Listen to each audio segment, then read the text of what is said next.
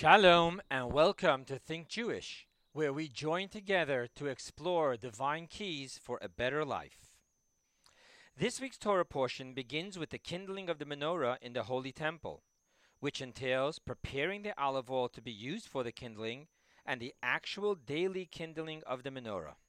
The verse states, "And you shall command the children of Israel, and they shall take to you pure olive oil, crushed for lighting, to kindle the lamps continually. In the tent of meeting outside the dividing curtain that is in front of the testimony, Aaron and his sons shall set it up before the Lord from evening to morning. It shall be an everlasting statute for their generations from the children of Israel." These two verses create a whirlwind in the mystical teachings of Hasidus. For this lecture, we will focus on just one dynamic of this whirlwind, and the gateway into it will be two obvious questions. Question number one: why should the oil be brought to Moses when the menorah needs to be kindled by Aaron? Question number two: in the first verse it states that the menorah should be kindled continually, while in the second verse it states that the menorah should be kindled from evening to morning. The verse uses the word zach, pure, as a mandatory condition. Rashi, his name was Rabbi Shlomo Yitzchaki, and the Ibn Ezra, whose name was Rabbi Abraham ben Meir Ibn Ezra, argue over what has to be pure, the olive or the oil. Rashi explains it to mean that the oil must be pure, with no sediment, while the Ibn Ezra defines it to mean that the olives need to be pure, not partially eaten by bugs and not to be spoiled. We will explore this argument to understand on a mystical level what these two commentators are pointing out to us. What both Rashi and the Ibn Ezra definitely agree upon is that it is the olive that must be crushed, and obviously not the oil. There is one of two reasons that the olive must be crushed in order for us to get to the oil. A, the olive is obnoxious and arrogant, covering up the oil, not allowing itself to be humble and transparent in order to allow the oil to flow through it. B, the olive is infinitely exalted beyond any finite expression and is therefore above and beyond giving forth oil with defined and finite properties. Whether we say that the reason for the necessary crushing of the olive is in order to bring forth the oil is reason A or reason B will depend upon how we answer the following question. Which came first, the olive or the oil?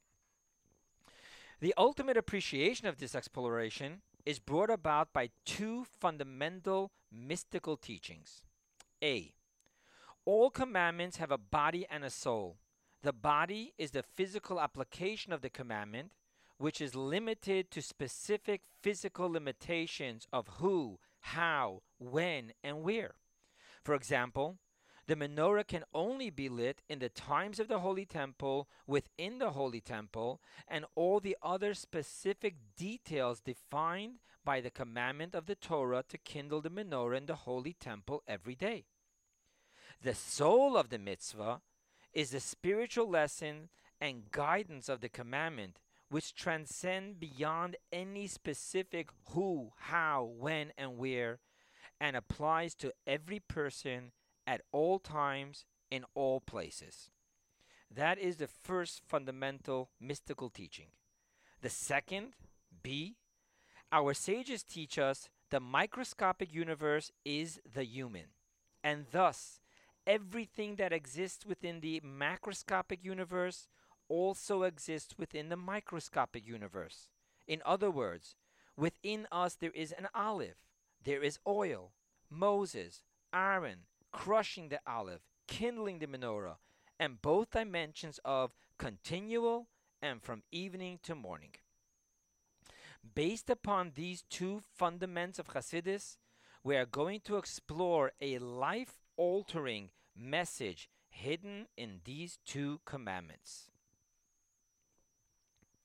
In Kabbalah and Hasidus, there is a deep understanding of reality found in an interesting story documented in the Talmud. The Talmud says, Joseph, the son of Rabbi Yeshua, he had been ill and fell in a trance. After he recovered, his father said to him, "What vision did you have?" He replied, "I saw a world upside down, the upper below and the lower above." He said to him, "You saw a well-regulated world."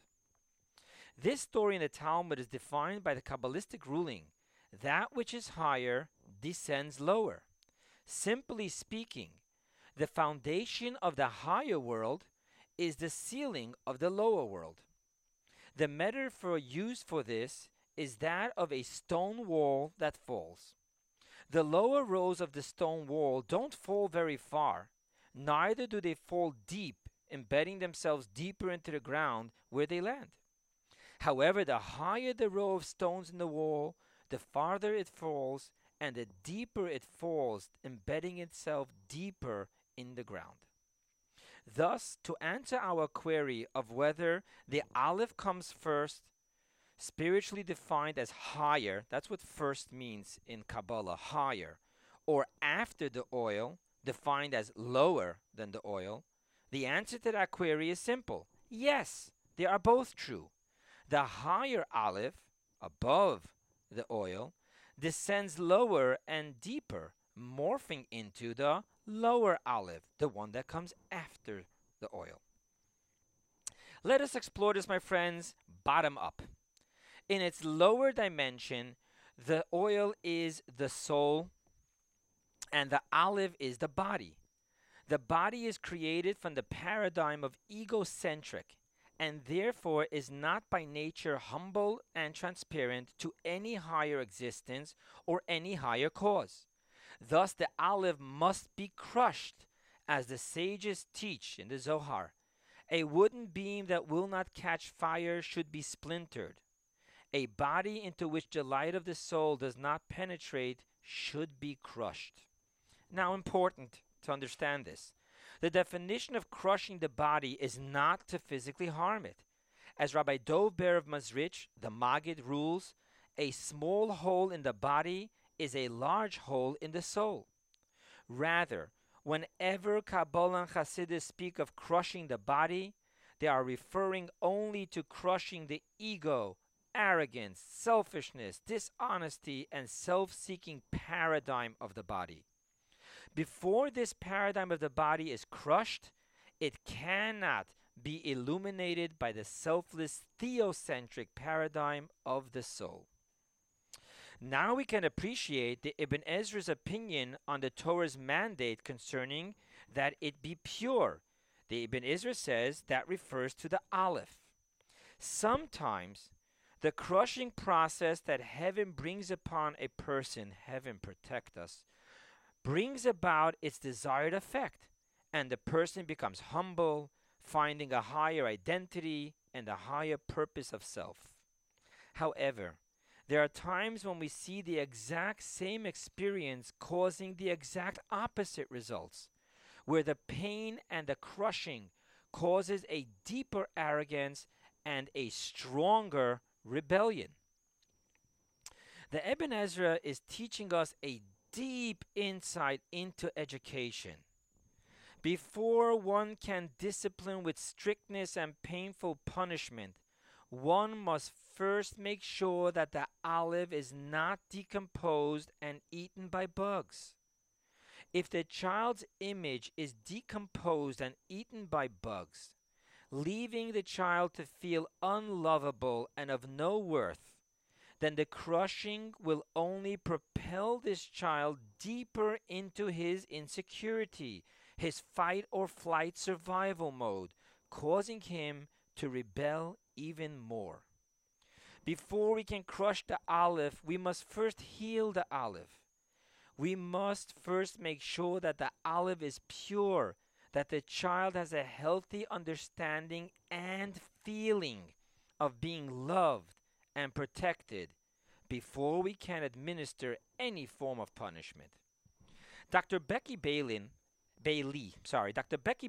expert in childhood education and developmental psychology, has a great role playing piece which goes as follows. Child: Mom, can I ask you something? Mom: Sure, honey. The child: Do you love me? Mom: Of course I do. I absolutely love you. The child: Would you still love me even if I drew with my crayons on the living room wall? Mom: Honey, I would love you to the moon and back, but I would still make you clean up the wall. Before the child completely feels, now here I want to make a specific note. I am specifically using the word feel rather than understand, because many parents hide their lack of due diligence, I mean of making sure that their precious little olive is healthy and pure. They hide behind with telling themselves that their child surely understands that I am doing this for their good, or they will when they grow up. Not good enough. The child needs to be a healthy, strong olive with a strong sense of feeling loved, protected, and worthy before any form of crushing will produce usable oil. So, I'm going to repeat. Before the child completely feels loved, protected, and worthy, it cannot be crushed, or the crushing will only propel the child farther into feeling abandoned, worthless, and in need of fighting harder for survival, which translates for this hurt olive as rebellion. My friends, I want you now to stop for a moment. Rewind the recording if you are listening to this lecture, or reread if you are reading this lecture from the words, now we can appreciate the Ibn Ezra's opinion on the Torah mandate concerning it be pure, referring to the olive. Please go back to that sentence. This time, however, I want you to vulnerably hear that we are talking about you, your own inner child. Now, from my own experience of receiving such direction from a speaker or author, I know that the best response that I could hope for in this request is for you to smirk, give a full smile, or a nod of the head in agreement. But most of you will not actually do what I just asked you to go back to that sentence that starts with the Ibn Ezra, re-listen, reread, but this time to vulnerably hear that we are talking about you, your own inner child. Therefore, I want to share with you a simple Hasidic story. Rabbi Garari, an affluent Chassid, was looking for a teacher for his son. There were two teachers to choose from. One was a man with a keen understanding of the Torah and of child psychology, but his life wasn't a true reflection of what he knew. The second was a chassid, a God-fearing man, which was a true example of the teachings of the Torah, as elucidated by the teachings of Hasidus. However, he could have easily been seen as a schlemazel in the arts of high-tech education. Rabbi Garari chose the latter to be the teacher of his son.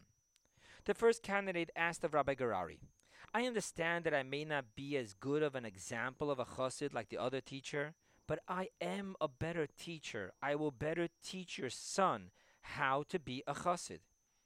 To which Rabbi Garari responded, No, you won't teach my son how to be a chassid.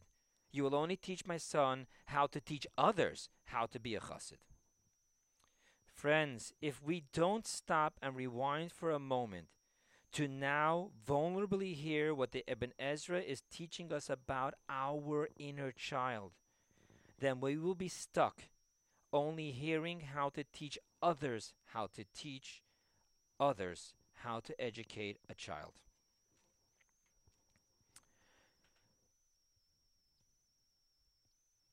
Let us now explore the higher olive. While the lower olive has descended into klipa, the impurity of egocentric paradigm, it is so because it comes from the highest of orders, defined as, I quote the verse from Psalms, He made darkness his hiding place, about him as his booth, the darkness of waters, thick clouds of the skies. That's what King David says of God.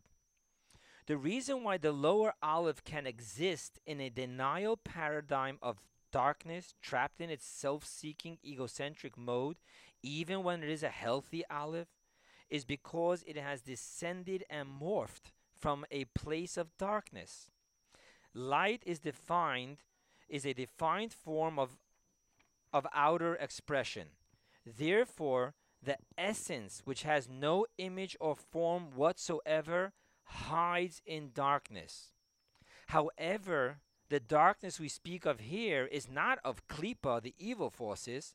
Rather, it is from that which transcends beyond any specific definition of light. It's the holy darkness. Nevertheless, it is from this holy darkness that the evil darkness comes from. Even more so, the holy darkness, the higher olive, and the evil darkness, the lower olive, remain deeply connected. This is so in two ways. A. Only through the teshuvah of the lower olive do we connect with the depths of the higher olive. B. On the other hand, it is also so that if we don't crush the higher olive, we will eventually fall prey to the lower olive. Now, what I just shared with you about the higher olive, that refers to the essence which hides in darkness, what kind of crushing do we need here? Let's see. In Kabbalah, we define the holy darkness as the supernal crown, which is the infinite circular, while the beginning of light is the supernal wisdom, the finite linear. The infinite circular defies any expression and thus remains hidden in its holy darkness. However, wisdom is a defined form of intellect in which a concept is revealed. Let us take this a step deeper. The fact that the supernal crown cannot define itself within a finite form of revelation makes the supernal crown in itself a finite form, doesn't it? It can only be infinitely hidden in holy darkness. It cannot be revealed in finite light. Infinite in its truest sense sees the infinite darkness and the finite light equally and to coexist naturally. The higher olive in its own right is stuck in concealing the oil it is meant to produce. And thus, the higher olive in itself must be crushed. It isn't just the ego of the lower olive, the body, which needs to be crushed. Even the higher olive, the soul, has its subjective motives in serving God. It searches for its own closeness to God. There is an amazing story about the Baal Shem Tov. The book of Job states, "You will make a decree and it will be accomplished for you, from which our sages rule, the righteous decree and God fulfills. However, the righteous pay a price for this if what they decreed was not meant to happen. So it was with the holy Baal Shem Tov. A barren woman would return to the Baal Shem Tov time after time, crying and begging for a blessing that she merit having a child. The Baal Shem Tov, in his compassion, blessed the woman with a child. The Baal Shem Tov was notified from heaven that being that the Baal Shem Tov knew that the woman was not meant to have a child, and nevertheless he blessed her to have a child, which now means that she will have a child, the heavenly tribune convened and ruled that the Baal Shem Tov lose his portion in the Garden of Eden. Upon hearing this, the Baal Shem Tov began to dance with great joy, having questioned the Baal Shem Tov for his seemingly inappropriate response to the ruling. The Baal Shem Tov replied, "Regardless of how hard I focus on serving God selflessly, nevertheless, I know that for serving God, one is rewarded with Garden of Eden. However, now that I know that Garden of Eden was taken away from me, I will finally be able to truly serve God selflessly." the heavenly tribune returned to the holy Baal Shem Tov his Garden of Eden. But the point of the story is that the Baal Shem Tov, he struggled with his spiritual objective motive. He struggled with his spiritually wanting to be close to God. Another story emphasized in Chabad is that the Alter Rebbe, Rab Shneir Zalman of Liadi, was once overheard saying in a deep meditative state, I want not your Garden of Eden, I want not your revelations, I want just you alone. So too the Alter Rebbe taught that even if God would command for us to chop wood, we would do so. The point being that even if there is no purpose, no spiritual reward, and no spiritual revelation from God in our chopping wood, we would do so. For the sole focus of our serving God is that God will be fulfilled, period. So what you're hearing here is that even the soul, as it becomes a creation of God, is confined within its paradigm of reality. It wants to be close to God, and thus must be crushed to produce a service to God outside of itself. However, in the spiritual dimension, the higher Aleph, the holy darkness, has nothing other than absolute holiness. And therefore, we now understand Rashi's opinion of what needs to be pure. Rashi states that the olive is pure. It is the oil, the revelation of wisdom, which needs to be made pure. The higher olive is pure in the absolute sense of purity. Let's take further what Rashi says. Even supernal wisdom, the oil, which we are mandated by the Torah to make sure that it is pure, we speak not of a purity from foreign objects, of klipa. Rather, we speak only of it being pure of sentiments of within itself. What does this mean? This means that the oil within itself should remain absolutely transparent to nothing but the selfless illumination of the higher olive. I want just you alone, even to chop woods, just you alone. Let us now revisit the crushing of the higher olive. I explained it previously as it applies to us within our spirituality, but let us now explore it as it exists within the absoluteness of its concept. The higher olive in its absolute state refers to the absolute righteous, the tzaddikim, which have no self-seeking at all. Nevertheless, the moment that the soul transforms from a piece of creator becoming a creation, it too now has a definition of self.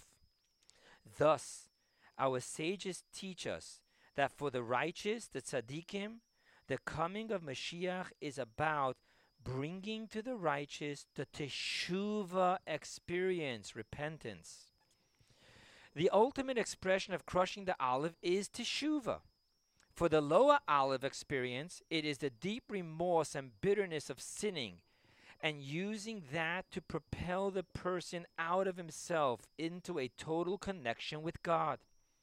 For the higher olive, where there exists no sin, it is the total shake-up of self, knowing that by mere definition, being a self, regardless of how absolutely pure and holy that self is to be lacking in being absolutely one with God.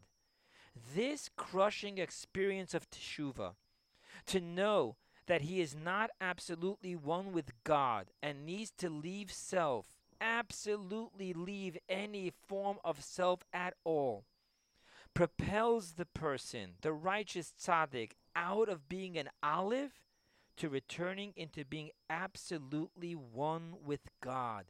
That is the crushing of the higher olive. Now we can understand the process of first bringing the oil to Moses, but the menorah being kindled by Aaron. Moses represents the absolute nullification of self, the crushing of the higher olive, the totality of removing any fingerprints at all from the oil. Therefore, before the oil can be used to illuminate the world with absolute divinity, it must first be brought to Moses, who is called in the Zohar the groom's best man. What a name! The groom's best man. In the marriage between the Jewish people and God, the Zohar defines Moses as the groom's best man and Aaron as the bride's best man. Moses serves to bring the absoluteness of the unity of marriage from God's definition, in which the higher Aleph must as well experience teshuvah. Aaron, on the other hand, represents total commitment and unity of marriage from the Jewish people's definition of marriage, in which we become the candles of God, illuminating the world with Hashem Echad, God is one, that everything is God and God is everything, and thus everything is illuminated and transparent to God's revelation. Thus we now understand the oil is brought first to Moses, transformed by the groom's best man, and then kindled by Aaron, the bride's best man. Now we can also appreciate why in the verse about bringing the oil to Moses, it states that the menorah is kindled continually, while in the verse of Aaron kindling the menorah, it states from evening to morning. From the state of Moses, the groom's best man, the state of absolute unity, everything is continually, in which all experiences are equal. Moses empowers Aaron to then kindle the menorah. However, from Aaron's paradigm, the bride's best man, there is a difference between the state of spiritual night and spiritual day, between darkness and light. What is important to understand before we close is that the higher Aleph and the lower Aleph are connected.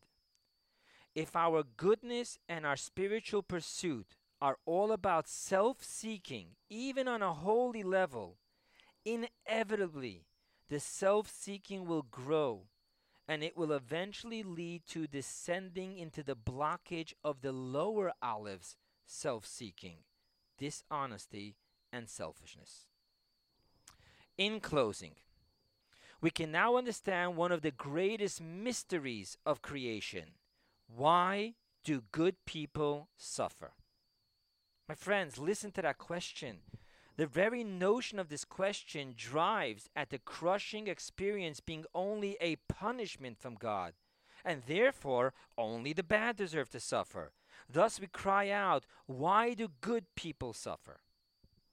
Rabbi Shalom Dober Lubavitch said, even though it is difficult to say this, the revelation of Hasidus started mainly after the arrest of Petersburg. As the Talmud states, Rabbi Yohanan said, why is Israel likened to an olive tree? To tell you that just as the olive produces its oil only after pounding, so the Jewish people. I want to share with you what this means. The Alter Rebbe, in the notes you have a link here. The Alter Rebbe was arrested and he was charged for treason and he was going to be sentenced to death. It was only after he left that arrest, after he was liberated, that the teachings of Hasidus took on an entire new dimension. That is what Rabbi Shalom Dober Lubavitch was saying. That only after the olive was crushed, only after the Alter Rebbe had to subject himself and go through that process of the arrest in the Tsar's prison for high treason, the true revelation of Hasidus start. So what do we see here? The crushing experiences of life turn out not to be punishments, but rather to be the elevation from being a closed-up olive to entering into the holiest of matrimonies with God. Every leader, from Moses to our Rebbe, have undergone this process, and as the head to the body of their generation, they have each imbued us with the power, the process, and the capacity to produce God's oil, to illuminate the world with Hashem Echad, God is one, and to bring Mashiach, the holy temple, and universal peace now. So, one should always remember that while the early bird gets the worm, the early worm gets eaten. Therefore, always live within your higher consciousness.